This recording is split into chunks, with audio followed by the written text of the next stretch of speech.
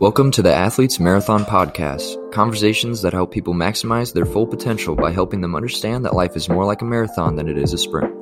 From former athletes, personal trainers, coaches, social media influencers, and entrepreneurs, talk about their journey on and off the field and how they maximize their talents once they hung up their cleats. And here's your host, Matt Joy. In this episode, I interviewed a fitness branding consultant who believes in saying yes to literally everything in your career until you find your niche, as well as the importance of networking, your work ethic, and determination. Whether it's been sales, marketing, branding, advertising, or business development, this guest has done it all and believes that each skill you learn helps piggyback into your next position. This guest did not always know what he wanted to do for his career, so he figured he might as well taste everything along his journey until he figured out what he enjoyed to do. Without further ado, here's episode 33. Welcome to the Athletes Marathon Podcast. I'm your host, Matt Choi, and we're extremely lucky to have an awesome guest, Sam Pogue. Sam is located in Boulder, Colorado, and he's the Vice President of Branding at True Coach. Sam, how you doing today? What's up, brother? Great to be here. Thanks for having me. I appreciate it, man. Sam, obviously for my audience that don't know you, can you give a little background about yourself before we get started? Yeah, currently right now, I serve as the Vice President of Brand at True Coach, which is an online training platform that allows personal trainers to offer individual design coaching online at scale. And so think about it like your Gmail, but for your workouts and managing all your clients. And so, it's been a really cool journey stepping from a heavy biz dev role. Prior to being at True Coach, I was at a company called On It. And that's where I was in the Director of Strategic Partnerships. I was over on the education team, building the fitness education programs and teaching. And then I was also a sports performance coach. And I coach, multitude of different athletes, but mostly I work with Jake Arrieta, former Cy Young Award winner, World Series champion with the Chicago Cubs, and currently a starting pitcher with the Phillies. Prior to being here, is where, really the meat of my journey is that coming to this spot now, I get to do a lot of cool things, right? I kind of was like, these are the cool accolades that's permitted me to do in my career. But given the times and right now, it's really interesting that I was actually born in Korea. And I think that was one of the reasons that, also that attracted you to reach out to me. And I was born in Korea, but I grew up in a really small rural town in Washington State, Kelso, Washington, which is right outside of Mount St. Helens. And I grew up with white Caucasian parents in a predominantly white Caucasian town. And so it was very much like lifted trucks and football on Friday nights kind of town, right? Yeah. That game, you played football. And so, it was very interesting to step into that kind of world because, traditionally, and we're going to play the stereotype game now, especially because you and I are here, that Asian personality is typically more quiet and reserved. Yep. And I saw that early, and obviously how that gets treated early too, that if you're not willing to put your voice out there, how other people are just kind of well, you just don't have an opinion if you're not going to say anything. Right. So I was like, so I came out of the gate and I was genetically probably blessed to have it, but with a big personality. Yeah. Right. Because it was when you're the only Asian one, when you're the only different one in the room, right, you can either let people choose how they want to perceive you or you can choose it for them. Mm-hmm. Right. And I also recognized at a really early age that most people didn't have a lot of confidence. Right. So I grew up with as the mom of a youth minister. So, I was constantly at church dealing with high school kids. And, when you're the little kid, you want to hang out with the dudes, but you can't be the annoying little bratty kid that's just around, right? You want to be invited to go do the cool shit. When the cool kids sneak up on the roof to go do this something they're not supposed to. You want to be invited, not dude, you're the mom's kid. You're going to get us in trouble. Mm-hmm. So you had to learn to blend in and really start developing friendships. Yeah. And you had the kids that came on the weekends, you had the kids that come at night, and so there was I was always meeting different people. Plus in the church environment, you're always, you gotta, walk grandma down the aisle and then you gotta go and help this person and then you gotta go teach Sunday school. So it taught me to communicate with a lot of people really early in. On top of that, my grandpa was in a city council type position, oversaw the Diking Commission. So he was very much well known in town because he used to be the postman and he also used to have a general store. So he was always getting, shaking hands and kissing babies kind of thing around town. Mm-hmm. And that was very much oh, you're a little helper. But, when you're 6, oh, you're taught to hey, stand up, shake his hand, look him in the eye, right? That you learn that as a boy to do that thing. And so it was I'm just getting a shitload of reps in of interaction. Yep. And building this skill set. And as it grew, that just kind of grew with me, like this, oh, like I've already kind of experienced this, like that situation, like stand in front of class and read, like, yeah, okay, whatever. Like that just, comfortable. that kind of stuff just didn't bother me. And so like that creates different opportunities, and it's a different confidence level than other people come in with, because they're like, oh, speaking in public, that's like most kids' biggest fear, right? Like that starts at second grade, reading out loud in front of the class, like that's biggest like shit number one, right? Like you'd rather pee your pants in first grade than like read in front of class if that's not your thing, right? You're like, no, it's cool, I'll accept that. So then it's like, moving through this world, it was interesting growing up in a very predominantly white culture athlete, sports, football, baseball, basketball, and like early, like I was typically the only one, and I was okay at sports. Like I was just coordinated. But like then I stopped growing, and that whole puberty game like really just bit me in the ass, right? Like I'm still hoping to grab facial hair someday. At 33, like I'm up to shaving twice a week now if I want to be clean shaven. And so it's like, it's a big deal. I'm like, God damn, I got to do it twice this week? Shit. I just did it this month. And it just created this really unique opportunity for me to develop a large personality. And one that like could walk into a room and choose to be the center of attention for a good reason.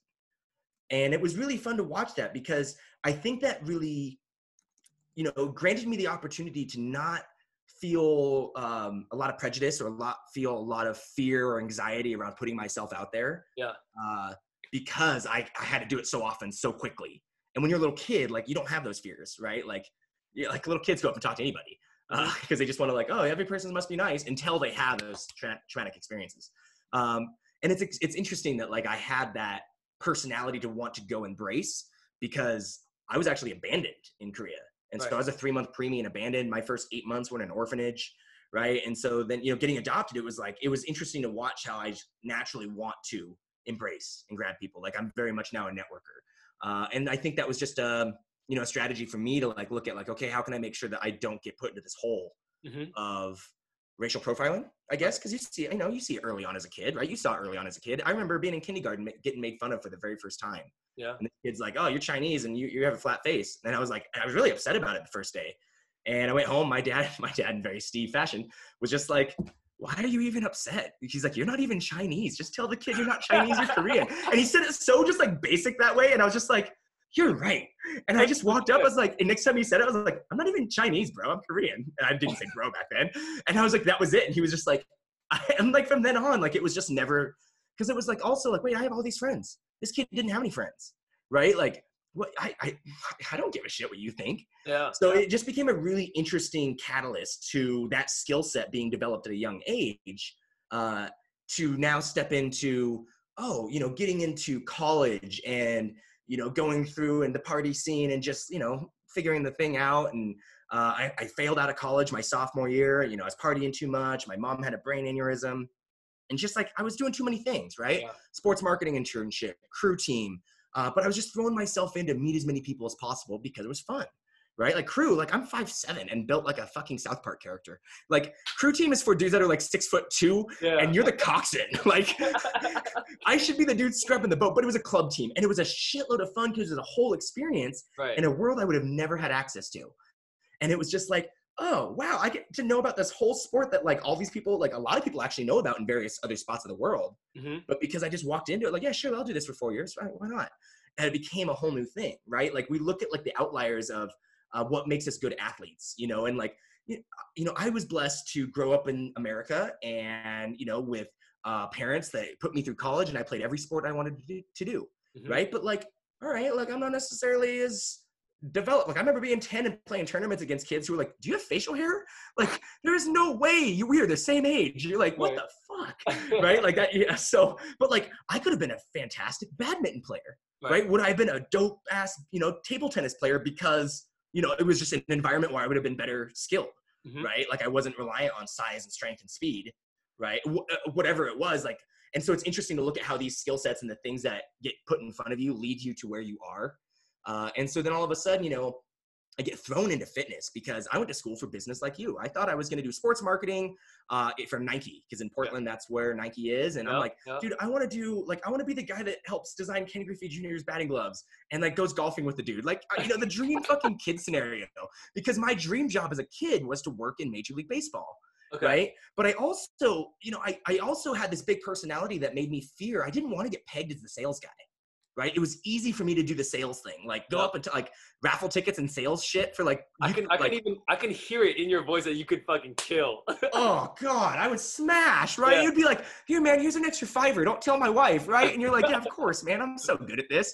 And so, but I didn't want to get pegged as that, right? Because back then, it was like you were either the sales guy or you were like the marketing advertising guy, right? And like, no, man, it's great that I can do that, but I want you to value me for what I know, not just for that I can be performing, right? Right. And because it wasn't hard, right? Like, oh, stand in front of people and put on a show. Okay. Like, I'm okay with making an ass of myself. Like, that's easy. I do that regularly without trying. So you might as well do it where you can control the humor.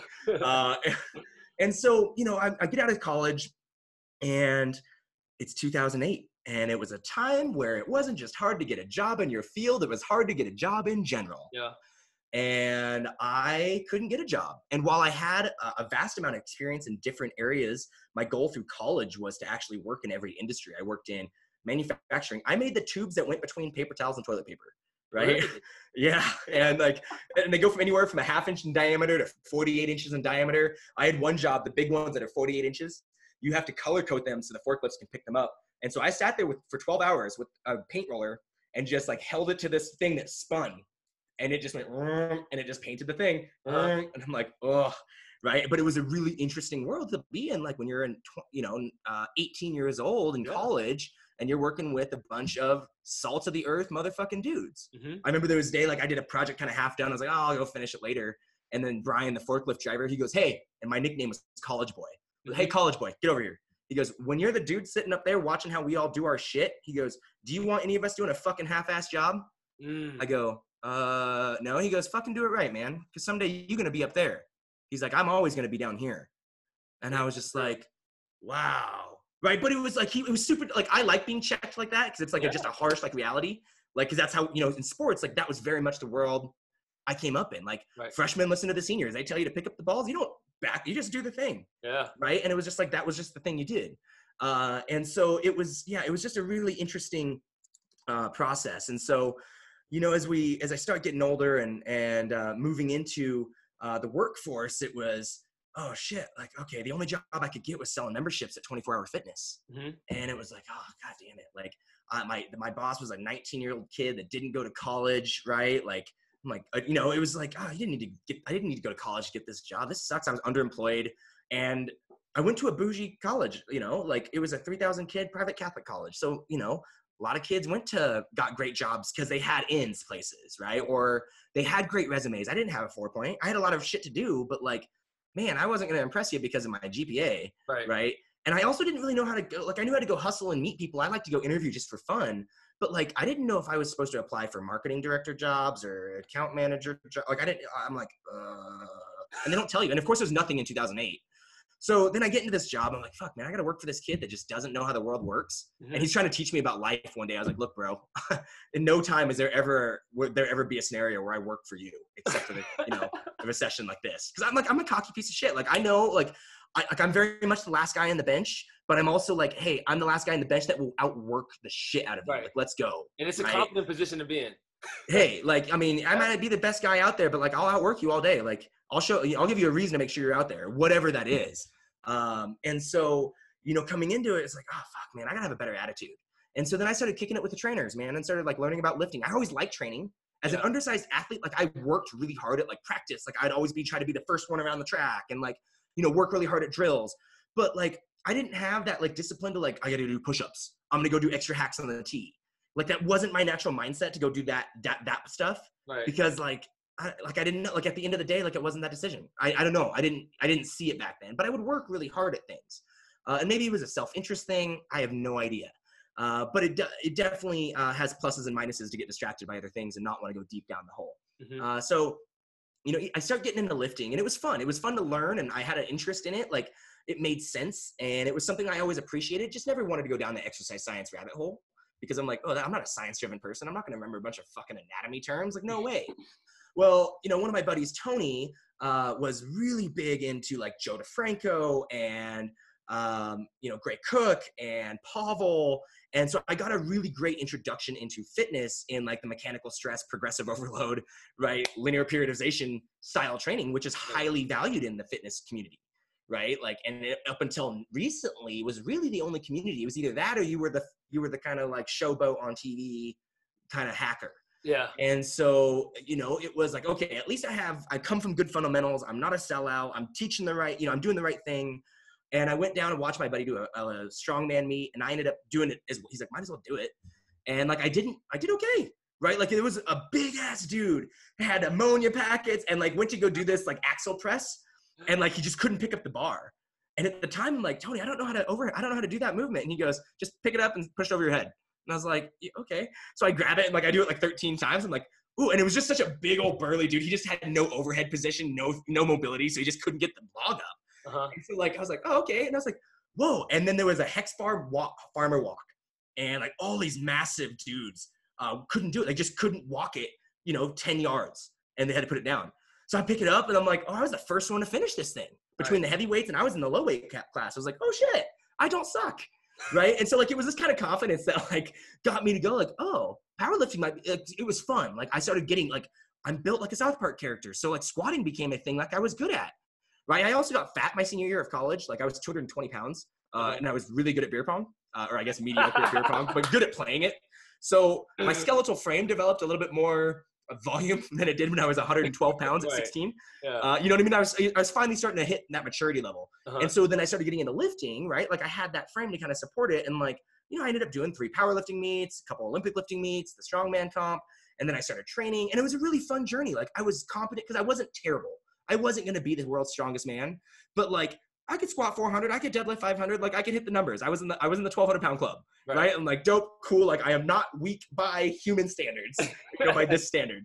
And so, but then I'm like, I'm training, and being the sales guy, I'm sorry, I need to back up. After membership, I was trying to get out of membership sales because I'm like, oh, this fucking sucks, right? It's a draw system, right? So meaning you had to sell enough to counter the base salary you would get if you made minimum wage, and if you didn't, yada yada. And it was just a brutal environment, right? And just no one was buying gym memberships in 2009, 8, 9. And so I finally got a job doing sales at an action sports company doing wakeboarding, kiteboarding, stand-up paddleboarding.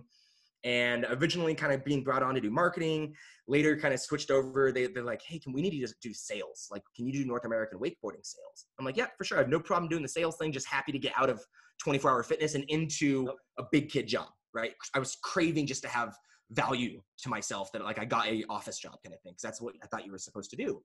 And so then, but they're like, I'm like, hey man, just understand that like I can wakeboard, but I don't go wakeboarding. Like I can get up and I can ride, and I can eat shit with incredibly great fashion. But like, I can't jump the wake, and I don't fill the ballast up and shift the gnar, right? Like there's going to be a learning curve. Yeah. And so they're like, yeah, that's cool. And 2 months in, I was fired for not being bro enough. And so it was like, you didn't fit their mold.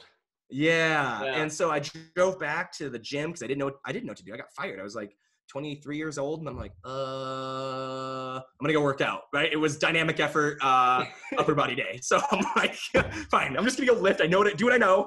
And I walk in the gym, and the fitness manager was like, what are you doing here? And I was like, oh, I got fired today. And he goes, I'll pay for your first cert if you come back and become a trainer. And I was like, 90 minutes later, got another job. And at least, personal training, then was also very much like a server job, in that like it was a transitional thing for a lot of people as well. Like it was something you could kind of jump in and jump out of in certain places, because you can pretty much always get hired as a personal trainer in most gyms if you have a cert and some experience. Like someone will hire you at whatever space. It may not be ideal. But I was like, yeah, okay. And so then I jumped in, and all of a sudden, like, man, I took off. Like immediately people wanted to train with me. I had a 40-hour week schedule within 3 months. And I was like, okay. Right. And as a membership dude, I'm watching trainers, like I'm giving them 30 packs from the point of sale. And I'm like, did you not re-sign that person? They're like, no. And I'm like, they couldn't afford it. I go, I sold them an $1,800 package on the spot. Like, and you had 30 hours to hang out with this person. Like, this just means you sucked. Yeah. Right. Like, and then I'm doing it. I'm like, no, man, like I'm already full. Like, wait, what? And so then I'm like, hold on, maybe this is actually kind of and it's also sexy to say you're a personal trainer. Yeah. So then I was like, let me just like early, that first 2 years was tough. Like nothing was working out, getting fired, right? Like I was like, let me just chill for a second and just kind of write it out. And so then I just kind of trained for a while and you know, did the Ascension in 24-hour fitness and built a master trainer and 3 certs and 2,000 sessions or 18, whatever it was. And I was like, all right, it's cool. But I don't want to, they were like, hey, do you want to go be a club manager? Do you want to go be a fitness manager somewhere? Because I had both sides of the table, both membership and fitness. I'm like, nah, like they treat middle management terribly, right? And like at this time, like I was able to live downtown. I walked to work. I lived in the cool area, right? I was like, no, man, I live a cool life. Like I just make my own schedule. I do what I want. Yeah. And so then, and I was also like, no, man, I don't want the life of just the gym. And I also don't want to go to a strength and conditioning world. I don't want to go to PT school because in 2009, 10, that's what fitness really looked at. Like those were your routes. And I was like, and I was looking at jobs with Nike and Spark, and then that got dissolved, and Red Bull, that didn't work out. And finally, I took a job doing recruiting for like technology software engineers with a startup. And it was mostly commission only based, but it was a cool company, right? 5 weeks vacation and a 4% match in your 401k and like things you don't have when you're a personal trainer. And you're like, dope.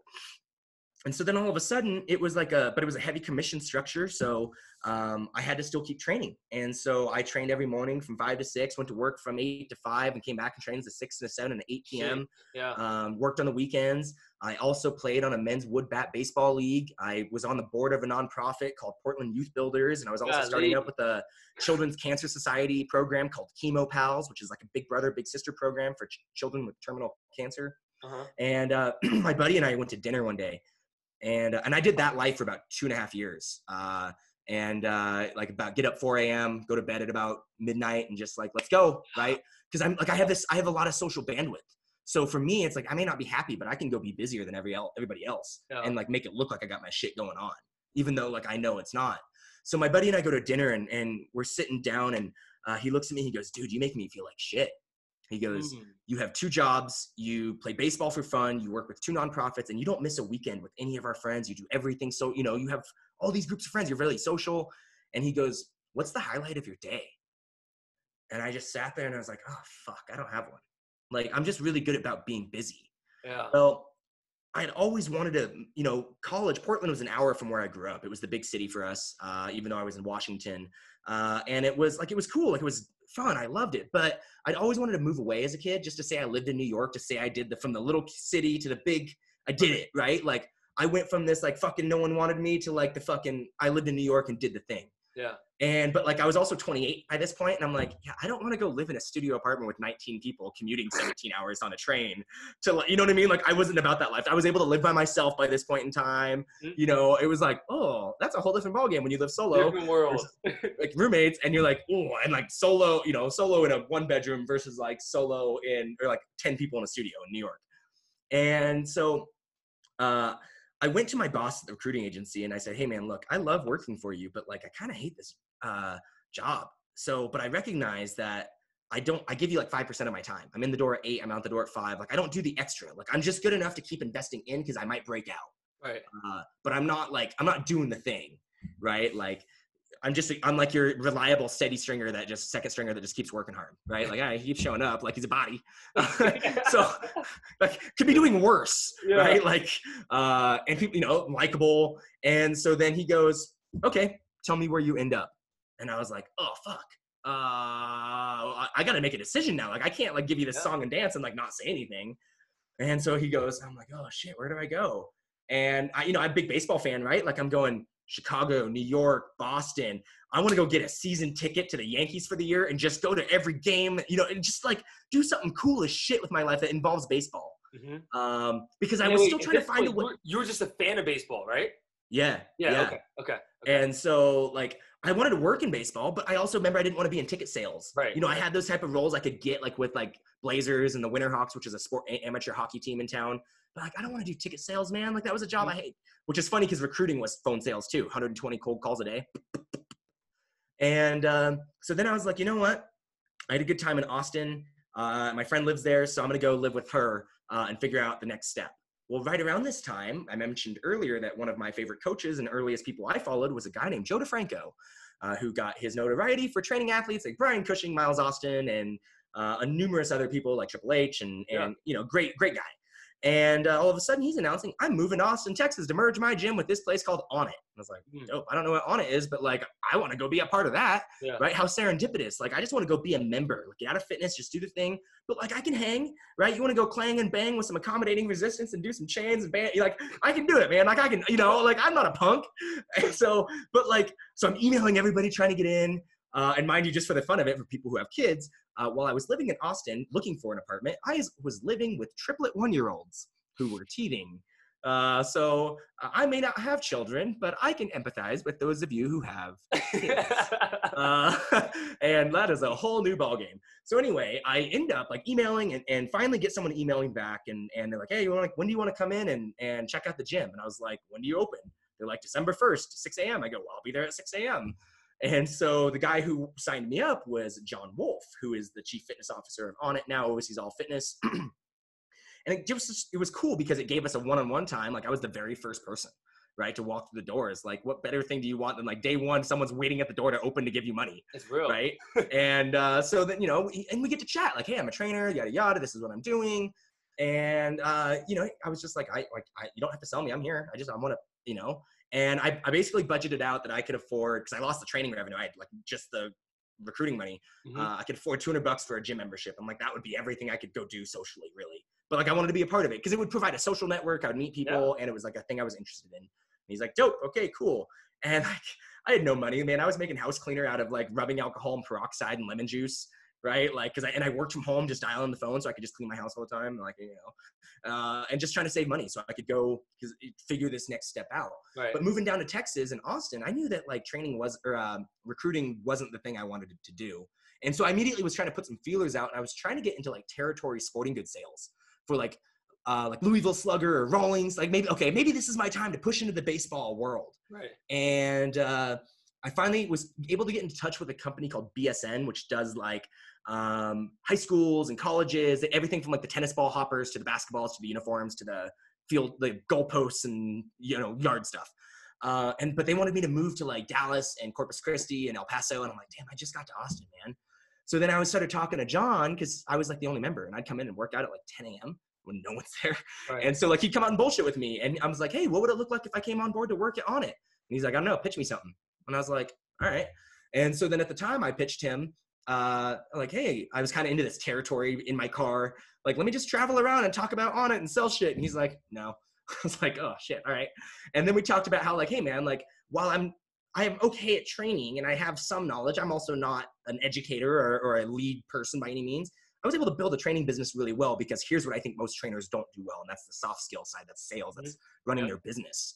And he's like, okay. And he's like, I'm also a good communicator. I'm kind of like Johnny on the spot. Like, for those of you guys who don't know who On It is a supplement company started by a guy named Joe Rogan and Aubrey Marcus. Joe Rogan, you know, has the biggest podcast on the planet and just signed a $100 million deal with Spotify. So he's doing okay. If you don't know Joe Rogan, then you've been under a rock. Right?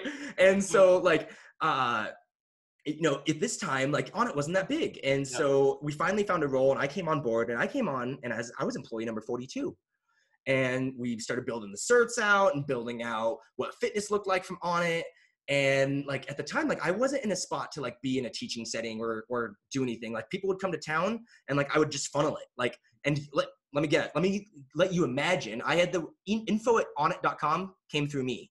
Right. So how many emails came through a day of people who just like sending shit to On It, right? Like the amount of people who thought Aubrey listened to, like who read that, it was like, hey bro, great podcast yesterday. And you're like, I don't know if people know that he doesn't answer. This isn't to him, right? But it was funny because there's thousands, but like I can handle that kind of bandwidth of intake.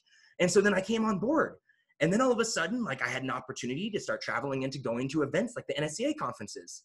Well, like, you think my fucking personality is good at standing in a booth and demoing and talking shit and yelling really loud? Like, oh my God, I'm built for that. 16 hours of being that? Like, Jesus, like, go. Boop, put the quarter in. Send them in. Yeah. But also, like, I could talk to the strength coaches in a way that they understood, and they, like, you know, not many people understood On It with maces and clubs. Right. You were both environment.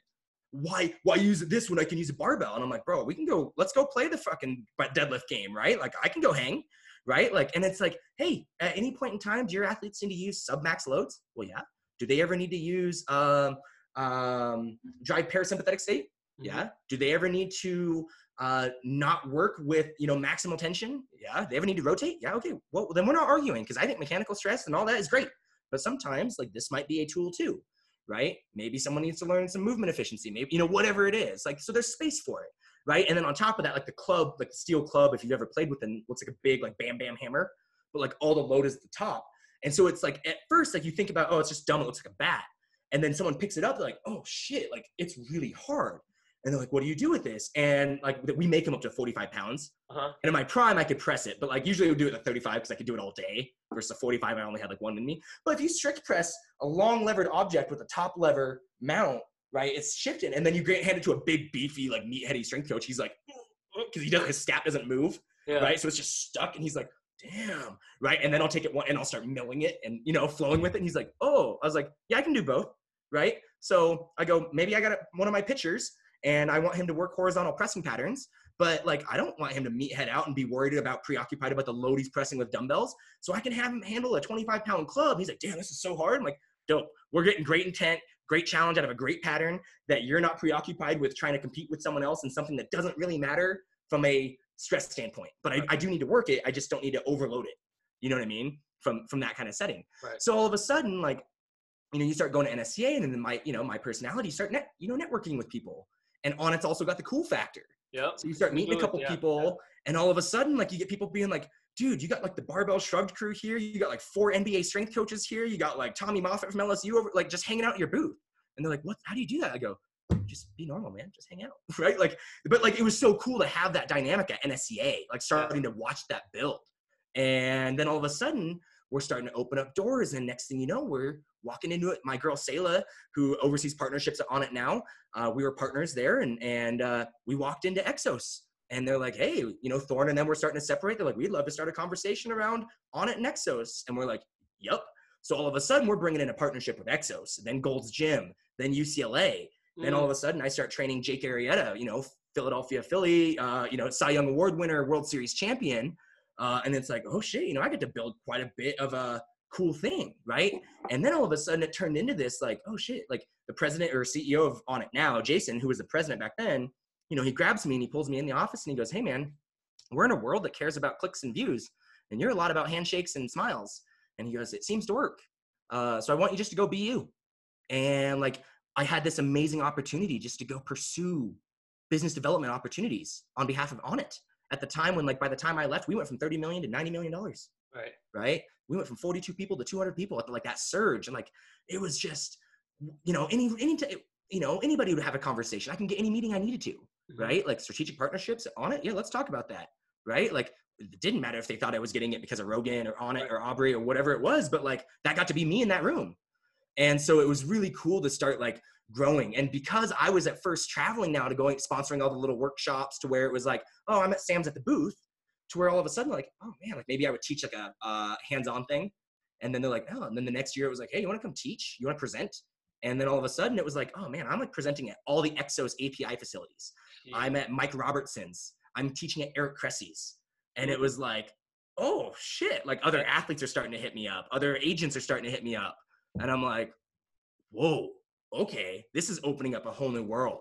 Yeah. And so then right before I took the job, I moved from Austin to Boulder to work at True Coach. And in between there, I went to go to spring training with Jake before I moved up here. And there was a moment where we're leaving the field and I'm looking out and watching, because it's the first day pitchers and catchers report. He just threw a pen, and all the social media people are out, all the marketing team, everybody's out. And I get such great warm welcomes, all the team, because I've been around now 2 years. And I'm looking out and I'm like, damn, I could be one of those people, like doing the photography, doing the media at the field. But like, I'm leaving with the dude.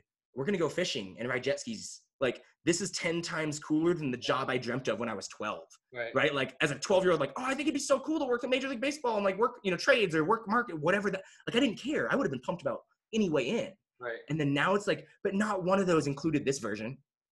Right. To where now, the way I met Jake was through John Baker, who's the mental skills guy with the Cubs and played 12 years in the MLB. And we're in the process of getting ready to start a retreat for professional athletes to attend after they finish playing to help reestablish their identity.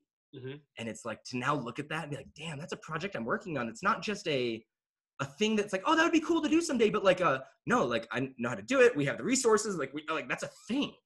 Right. Like, oh shit, like that's so cool, right? And it's become, now that I've become so grateful that fitness, I kept trying to move out, kept moving away, getting away, trying to move away, and all of it kept pulling me back. And like, look what just going down a thing. Like, I'm like, shit, you know, it's a useful school, like a skill, kind of like working on your car. It's a useful thing to learn. Yeah. But like just going down this hole was able to like, just saying yes to a lot of things. I don't know if that's going to be the thing, but it might get me to the next step. But saying yes got me to be able to beat the shit out of the job I dreamt of when I was 12. And so now I get to be at 33 and being like, damn, what do I really want to do? How do I really want to be happy? And how do I want to fill my time? I want to read. I want to be well experienced. I want to have, you know, and it's something that allows me to not have to be in a spot where I feel compelled to race as much, right? Like when you're that undersized kid, you're always like, no, man, I can take the hit over and over and over. Like if you sports fans out there, obviously like Rudy, like, no, like I'm going to make you look bad because I can just keep taking the hit, right? Yeah. And like, I'm going to give you shit for not being like me, right? Like step up. And so it's now in a spot now to where I'm having to learn how to transition because I do get invited to do a lot of cool things. Before it came from like, damn, like I'm just working hard like the rest of us. Like I don't doubt that I've earned things, but like, I don't think I should have been in the front of the room as like having this, like, I'm trying to be this person. Whereas like now it's kind of turning into like, ooh, that next step for me is stepping into it. Right. Mm-hmm. And, you know, really being like, okay, now how do I lead this? How do I help others achieve this same thing? How do I help them like, you know, oh yeah, get out of that fucking thing that makes them unhappy every day. And like, sure, it's going to suck. Right. But you know, you got to do it. And for a lot of coaches, people listening to this, like if you're a coach, for a lot of you, that's going to be sales, like looking someone in the eye and saying, I'm worth $250 an hour to spend an hour of your time with, right? And feeling good about like saying that amount. And like, you know what? You confronting your fear of sales or face-to-face, whatever that is going to be the thing that you have to choose. Like, if I want to help people so much, I got to learn how to do that thing. And I'm so grateful that all these experiences of just like trying different shit and like being around so many different types of people have facilitated a life for me that I've just been good at just trying a lot of shit to where like I kind of just know what I need to do. Yeah. Right. And I want more people just to try more things. So I want them to hurry up and fail. Mm-hmm. I want you just to, I'd rather you know what you don't want to do. That's at least better than not doing anything. Right. Nice. And yeah, it's now been fun to like watch as my story gets to be told and get to be on these things and watch that I get people reach out and like, wow, that really helped. And cause you don't know that like what you're doing is working until someone tells you. So wait, so Sam, like that it's very uncomfortable putting yourself in that situation, right? I think talk about this. Like, did your parents give you that self-esteem, or was it just you at that young age as a kid that was just like, you know what, I'm gonna just be Sam. Like, I'm gonna be as authentically me as possible. Because I think, dude, I had the same conversation with some of my friends that were in the same situation you're talking about. Corporate job, have a dream project, but they don't really know. They don't want to. They're too nervous or scared to tap into it. Like, because, dude, everyone's not cut the same, right? Like, dude, your personality is bold, confident, and you're out there, right? But not everyone that fits that mold they don't have that self-belief that they can do it, you know? Yeah. Yeah. And it's interesting having that personality still coming from that, like, I wasn't that good kind of thing. So, like, it was because I'm like, I recognize, like, damn, you're way better you have a way better arm than I do, right? Like, I think I can hang, and I think I could be, like, I can rise to the occasion. Like, I'm very much that utility, like, 6-man kind of role. Like, I'm dope. I'm cool with that. But, like, so like that was very much what I was always fighting for. Like I did think I deserved more than I got, but like, but my parents are both like hyper introverts. They're like, it's really nice during the COVID time to not worry about my parents because they live on 5 acres of land by Mount St. Helens. And like my dad's perfect day is if he doesn't have to leave his house and experience other people. Yeah. And so, cause he has a huge like acre garden, a huge orchard. He's got a tractor. He just like putters around the yard, right? My dad's 6 foot tall with a big red mustache. And people are like, oh, your dad's like one of my buddies comes up and they came to the house for like Thanksgiving. He goes, damn, your dad's like a man, cause he's just like cowboy hat, overalls, boots. And so it's just like, I've always been prepared to like live on the land. Right. Like my dad's always like, do you have enough food to survive like a couple months? And I'm like, no, Dad, I live in an apartment in the city. Like I have like 4 bags of frozen broccoli and that's my freezer, right? Like I'm banking on me being able to go to the grocery store and slug it out with the old lady, to get that broccoli. But like they didn't have, like they were very self-aware parents because they had 7 miscarriages and a stillbirth before they adopted me. And so that came with its own challenges as obviously a person, in the marriage wise. And so my parents adopted me at 33. Okay. And so, I'm 33 now. So it's like where I'm at as a man compared to where I was at as 22 is like, oh God, I could not imagine raising a kid at 20. You know, I could, right? But like just how I think about things. So they were able to come at it from a very different introspective way to how to raise me. And going, you know, my dad said this to me recently. He goes, you know, parenthood is really about raising your kids without imposing your failures and insecurities on them. And I was like, wow, that's a really good way to look at parenting, right? Like, but you also want to empower your kids with the skills that you didn't have, right? Like that's where a lot of good parents, like you look at the sports parent who like is pushing them to do really well. They are living vicariously through their kid because they didn't get to do it and they want to provide that opportunity. Right. It may not always be translated well, right? But that's the overarching goal, right? Well, my parents, like they were 33. So like their goal was to make me their world, right? Like I got to play all the sports. So it gave me this self-confidence. And, you know, I got to tell my dad and my mom and parents recently that, you know, it's really empowering for me to know that like I can run and jump off any cliff in the world and I have an amazing support system. Like, why not try it? Right? Like there's like, what is the worst that can happen? Yeah. Right. And like now it's like, man, I will say, and I'd argue with this, the best network in the fitness industry. And like it expands into like media and other areas. And it's like, I have a huge, like, I go, what it would take for me to sleep on the street is like insurmountable fuck up.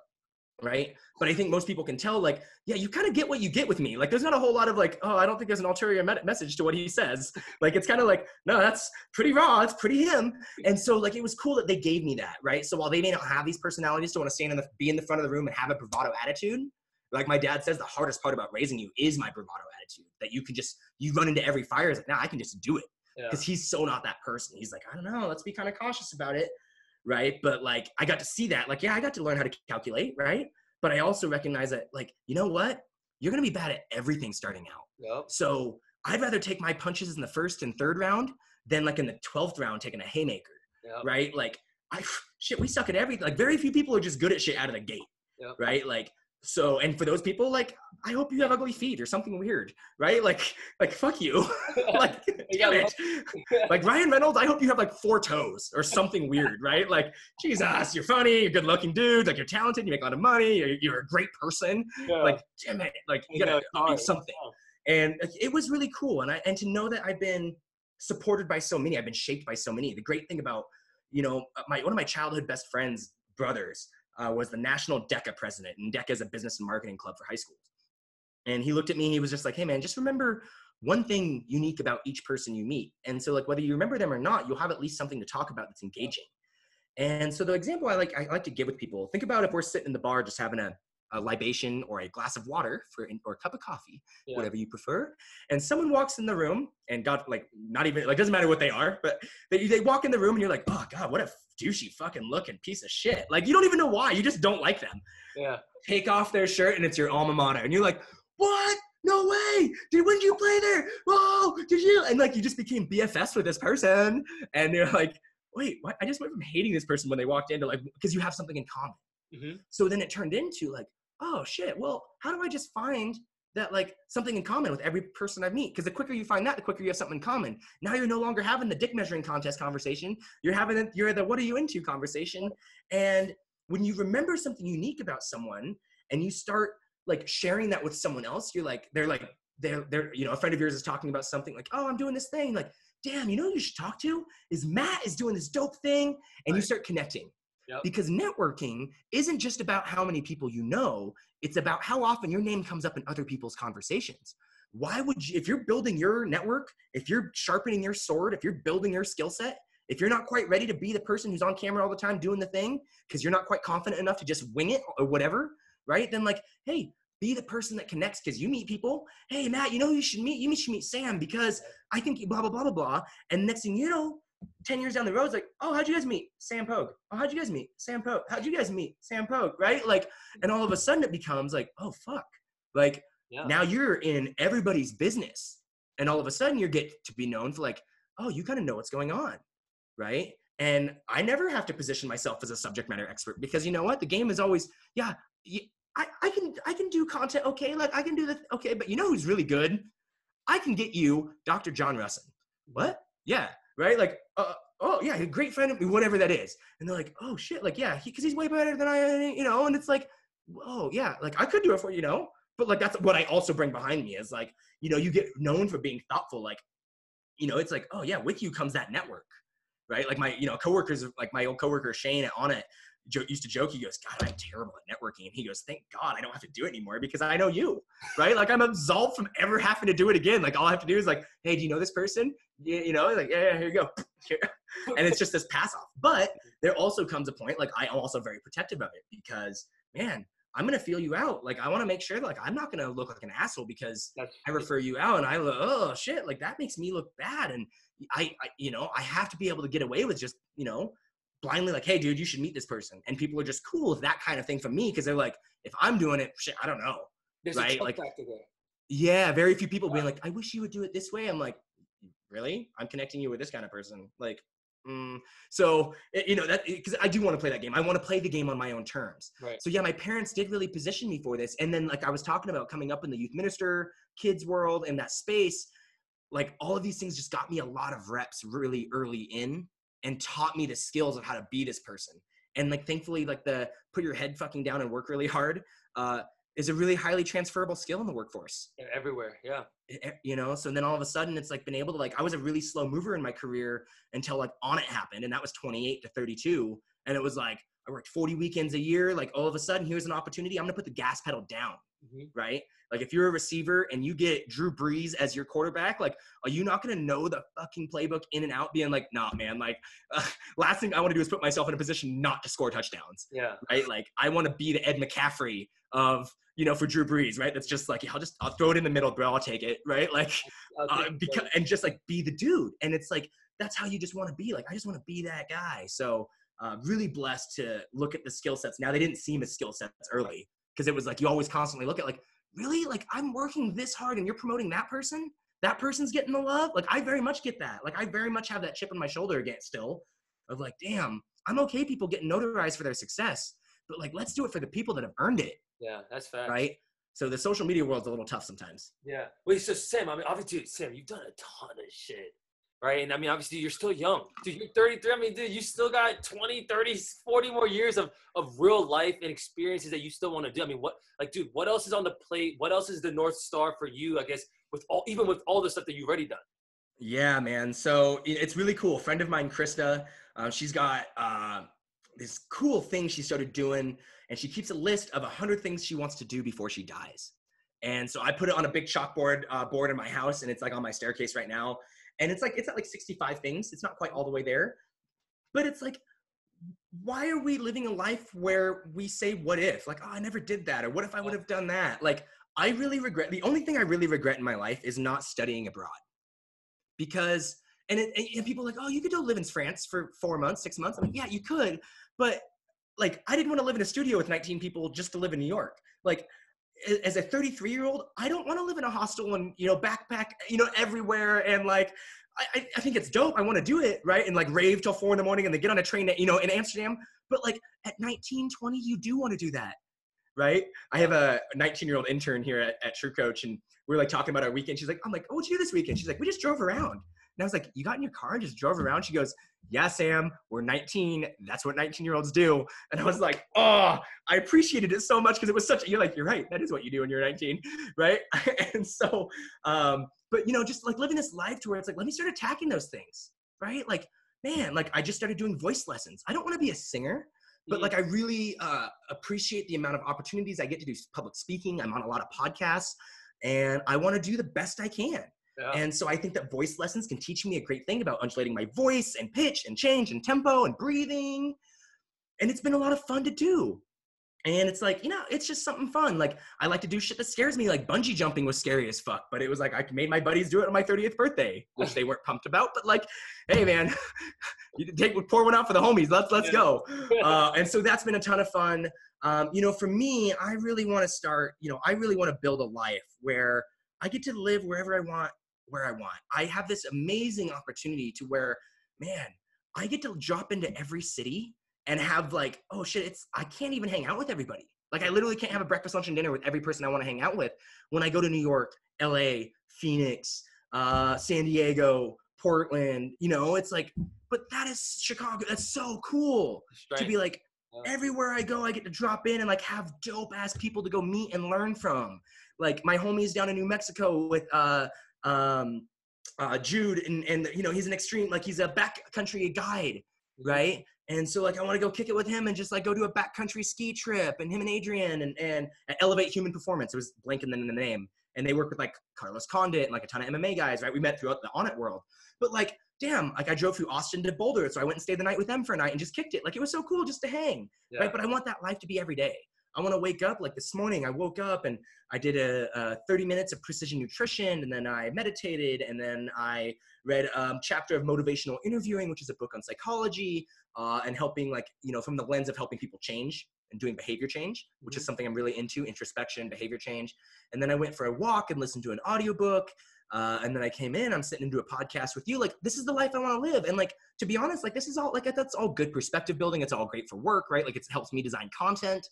And like, man, it's so fulfilling getting to do something where I get to do it every day because I want to. And so now it's like, oh, the stakes just keep getting bigger, right? Like my biggest fear leaving On It was that I wouldn't, like all the calls that I would get, like about like asking if I would come do something or what I thought about something would end. And in fact, they've increased. And it's so cool to look at, oh, wow, what else can I go do? And I want to show people like, hey man, a small town kid from Kelso, Washington with a couple breaks and a couple, you know, handshake, you know, can make it. You just got to press down on the pedal, right?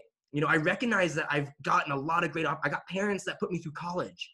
I got, you know, I got a family that's parents that still are together, right? Like I lucked out, and I feel so blessed and so fortunate because the other side of the coin is that I should be living on the street in Korea, right? And this is the life I get to live. So yes, I'm very thankful for what I have, but I think it's also a personal responsibility that I should also press on it as much as I can to help be that guide to others now, to be like, damn, okay. Maximize. Like, I want to see, like, oh, I want someone else to be like, damn, you did that from that? I want to be that, right? And so, you know, and so I want to help people as I can, but I also want to keep doing the thing. So I don't know what the next step is. You know, the retreat is kind of the next beacon, like to do that cool retreat and to watch the funnel of what happens from there. Because who knows, man, when you have to get to do that kind of thing, because I want to make it around experiences, right? Like you know, for them, it's like, yeah, you were just so good at pitching a baseball that like that, you just like, that was the thing you got really good at. And I think for a lot of us, happiness becomes finding the thing that fulfills us. And sometimes for a lot of people, that's the process of going through the process, right? Like you see people who like, oh, they were the football player but they loved designing of offense. Well, then they got really into smoking meat because there was such a process to it, right? And they just have a thing that like, oh, that dude, he gets into everything about barbecue or everything about podcast. Like, it doesn't matter, but like you have to go through, like you crave the reps, you crave the like getting beat, right? You crave the like, no, get back up and do it again. I can do it, right? And so you just got to go find your thing, whatever that is, cooking, singing, right? Crafting, whatever that is. So, and we're going to do it through like cool experiences where like one of my clients I used to train just won Chopped. And he's down in San Diego and has 5 restaurants. So I want to bring like a group of athletes that like, dude, let's go learn how to cook some dope shit. Right. Or one of my clients, he was the writer, director of an animated movie called The Missing Link, which just won an Academy Award. Also like Paranorman and Box Trolls and Coraline. Like he does some cool shit. And it's like, oh, if you guys want to do like animation and see how movies are made, like let's go kick it with him. Right? You want to go kick it in a major advertising studio? I got friends who work with Beats by Dre and cool stuff like. So now it's like, how can I use my network to like do cool shit? Right? Like John Dudley, who's Joe Rogan's archery coach. Like, let's go do a cool hunting experience with him. Right? And just like, let's go hunt a wild boar with a freaking, you know, a bow and arrow. Right? Like, and just be like, yeah, because maybe hunting's your thing. Maybe you get really into the paleo. It doesn't matter. And so I kind of want this thing. I'm getting ready to push on my speaking career. I've got a new keynote speech I'm getting ready to push out. It's called Hurry Up and Fail. And it's going to pair with a course on like overcoming fear, overcoming self-limiting beliefs. I want the retreat to start happening. Probably going to spin up another podcast. I'm not sure if Fitness Break Room will keep going or not. At this time, it's kind of shut down right now, which is my fitness one, where I tell the stories about how fitness professionals got to where they are. And, you know, it's cool to hear how Mike Bledsoe used to sleep on the floor of CrossFit Memphis because he couldn't afford anything but a mini fridge and a Ninja blender. And so, you know, his GI check covered rent at the gym. And so but now he's Mike Bledsoe after doing Barbell Shrugged and doing the thing, right? Or how Cody Story was strung out on drugs after being on a bunch of opiates after being burnt out on professional snowboarding and crashing, and you know, and then he was using 24-hour fitness to shower and opening up a gym in LA, right? Like, tell me how that's your thing. I don't give a shit if, you know, you're the person with the most followers or the thing with the coolest, like the whatever, like do something cool. Tell me, like, show me your introspection. Show me that you've been able to overcome the shit And that's what your new thing is. For those of you that's like, oh, for a lot of you, like maybe you doing the podcast was like, I've been really shy and this kind of forced me to be on camera and step in front of that. Yeah. Right. Or maybe, you know, whatever that is. And so then we can, and it's like our clients, right? Like it's not about deadlifting. I happen to teach the deadlift. You happen to love the deadlift, but it's only because you showed yourself that you can be consistent with something for 6 weeks and you got to have an experience like, wow, my back doesn't hurt anymore. I played with my kid pain free for like an hour on the ground. It must be deadlifting. Dope. You love deadlifting, right? I could be pumped about you liking worse things, right? And I'm so happy I gave that to you. And now you have a thing that you're like, oh, you are excited to show up to your training sessions. You're here a half hour early to do all your mobs. And oh, you know, like I've had that client that like, oh, the first thing I watch them do when our hour starts is they're doing their first working set because they're like, nope, I'm already through it. Let's go. And you're like, oh, because they're into it. Yeah. Right. And how cool is that for a client to be like, no, right? They text you. They're like, oh, today's high volume, isn't it? I go, yep. Okay. Having extra carbs for lunch. Dope. You know, and it's like, that's cool when they're in that process. So I want to start sharing that. I realized that like through this journey of just fighting to try to get to what I got to do, I've now gotten to do really cool shit. And I feel very blessed and feel very honored I get to do it. And so now I want to help inspire other people to like, dude, do the thing that fucking tickles your whistle, right? It's going to be scary as shit, right? There's no such thing as failure because here's the thing, like, sure, Fitness Break Room may not go on, right? It was the thing that got me to teach me to do a lot of content. It got me to do a lot of interviews. It's really cool to have other podcasts that have asked me to interview them on their shows, which has happened a few times now, right? Like, or people who've told me like, dude, you've been the best interview I've ever had. Like, those are cool things to where it's like, oh, dope, that's a cool thing for me to latch onto. That wasn't the thing. Because I at first, when I started Fitness Break Room, I thought it was going to be a media channel, right? It's going to be a full-fledged agency. And now that's not really the route I want to go. And I'm okay with that. Like, sure, it taught me some lessons. It got me from here to here. Now I'm going to run with this for a while, right? Like, until you, like everything, you're just on the treadmill until you decide to get off. Once you decide to get off, man, just do that thing. And just know you can jump back on anytime you want, right? It's hard to get on a moving treadmill sometimes, though. It is. I think you said it's fine. Like not judging yourself for not finishing, not judging yourself for not pursuing that thing. And I think, dude, you just epitomize. It's like I talked about it last summer, but like when you get like a lemon, like when you're squeezing the hell out of a lemon to get all the juices out, like that's kind of like what I hear when I hear your story, Sam. It's like, dude, this guy's like maximizing everything he had. Like, right, in situations where it wasn't really what you wanted to do, but you were going to be the best at it. And regardless, like, you were going to work your ass off to be the best at it, regardless of if it was your passion or not. And to your point, always saying yes, because I think, dude, it is a struggle, dude, especially Asian American community, Sam. You know how it is. I mean, a lot of, like, one, you're getting it from your parents. You go get Here's the thing, though. I don't know. Yeah, exactly. Yeah. Let me take that back. You don't know. And I think that's what's your strength. But for someone that is growing up from, like, an Asian American mother and father, I'm lucky that I didn't get the parents that were like, go be a doctor, Matt. Go be a lawyer, because I was an athlete, right? And then God did bless me with the ability to be an athlete. And I think for a lot of people listening, like, no matter where you come from, you can go make that change for yourself. And I think hearing Sam's story, that it kind of epitomizes that. Yeah, man, that's super, and like very blessed. Like I talk to my friends that they have that, typical overbearing Asian parents, right? And it's like, I was like, whoa, okay. Like, I don't know what it's like for someone to be like, to have an idea and for it to be shot down. Like, that's stupid. Why would you try that? Versus like, yeah, go try that. See how that works, right? Like I was very much the kid that was like, you try to learn how to jump your bike. And so you just put a piece of plywood on a piece of 2x4. And at first that's pretty high as a little kid. Well, you don't understand, geometry, and you start stacking the thing higher and you're like, oh, that seems like a great idea, right? When you grow up in the middle of the woods by yourself, like you're trying to entertain yourself, you're like, I think I can jump on my slide and like skate down it on my feet with the hose going down it. And you're like I was just, you do stupid shit, right? Like I didn't come from an environment that didn't foster that. And I think that's so powerful to be able to tell my parents, that's what I'm able to go do. And look what that gave me. Because I know that's a limiting factor for so many people. Yeah. And like what we become later in life is a factor of how we were raised. That's facts. Sam, dude, there's so much in here, man. So many good nuggets, dude. I appreciate you being a guest, dude. Obviously, dude, for people that don't know, like me and Sam, dude, there's been no connection before this. Like I had one of my mentors, Josh Funk, which if you're in the DMV area, you know Josh Funk. And he kind of recommended me to interview Sam just to kind of obviously highlight his story and just to gain knowledge from it. But Sam, I want you to kind of highlight now, like a best way for someone to reach out to you, because I feel you have so much perspective and insight. For someone to reach out, I guess, what's the best way? Yeah, Instagram's a great way, SPOGUE86.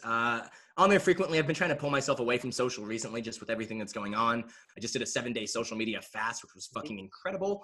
And I highly suggest everybody do that at some point in time. And then sampogue.com, my personal website. You can go there and get my newsletter. And then I write a fitness business blog over on truecoach.co, and you can learn about 5 ways to get more clients. That's not social media, 3 ways to improve your sales strategy, and we have a lot of great writers that contribute there as well beyond me. So that's a great spot to find like works I do around the fitness business space. I do have about 50 episodes up on the Fitness Break Room podcast, up on anywhere you can find podcasts, and learn about some dope stories about some amazing fitness professionals. And it's really cool to hear when Dr. John Russin say that the only reason why he developed the PPSC certification he now teaches was because he listened to the podcast I did with Mike Fitch from Animal Flow. And it's like, damn, that's so cool. It's powerful. Right. So go check those out. It's really cool to see some of these people. If you're a fitness person that you might admire some of these people, listen to where they came from. It's really inspiring to hear that they all went through the eat shit, get my face punched moments too in life. Mm-hmm. If that's what you're going through and hoping to see the light at the end of the tunnel. So yeah, man, reach out to those channels. Facebook, it's mostly a regurgitation of where Instagram is. So it's not the best place. Like Facebook Messenger is a terrible place to reach out. LinkedIn as well. But yeah, man, thank you so much for having me. It was such a pleasure. Happy to be on anytime. It's all about giving back. I have a thing, and you guys should all know this.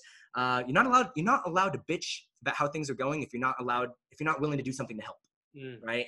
And so I remember being someone that didn't have access to quote unquote people that had, reach. And it's so if you're not doing your part to give back, and I recognize I've earned a lot of opportunities, I think it's dumb. So I think, I appreciate people being very respectful and appreciating people's time, but typically I'll always say yes, because why would you not? Yeah. Right. What harm does it do to come share some time? Because if our job is to help people develop better relationships, right? One person, you impact one person, it's worth it. So Thank you so much, man. Appreciate you. Sam, I appreciate it, man. You heard it here first, man. Sam, thank you, man. This is the Athletes Marathon Podcast. My name is Matt Choi, and we are signing off. Thank you for listening to the Athletes Marathon Podcast. We want to make sure you stay connected with our guest, so we'll have access to the show notes and our latest episodes on our website. Head over to www.theathletesmarathon.com, and if you enjoyed the podcast, we would love for you to subscribe, rate, and give us a review on Apple Podcasts. Until next week, thanks again for listening.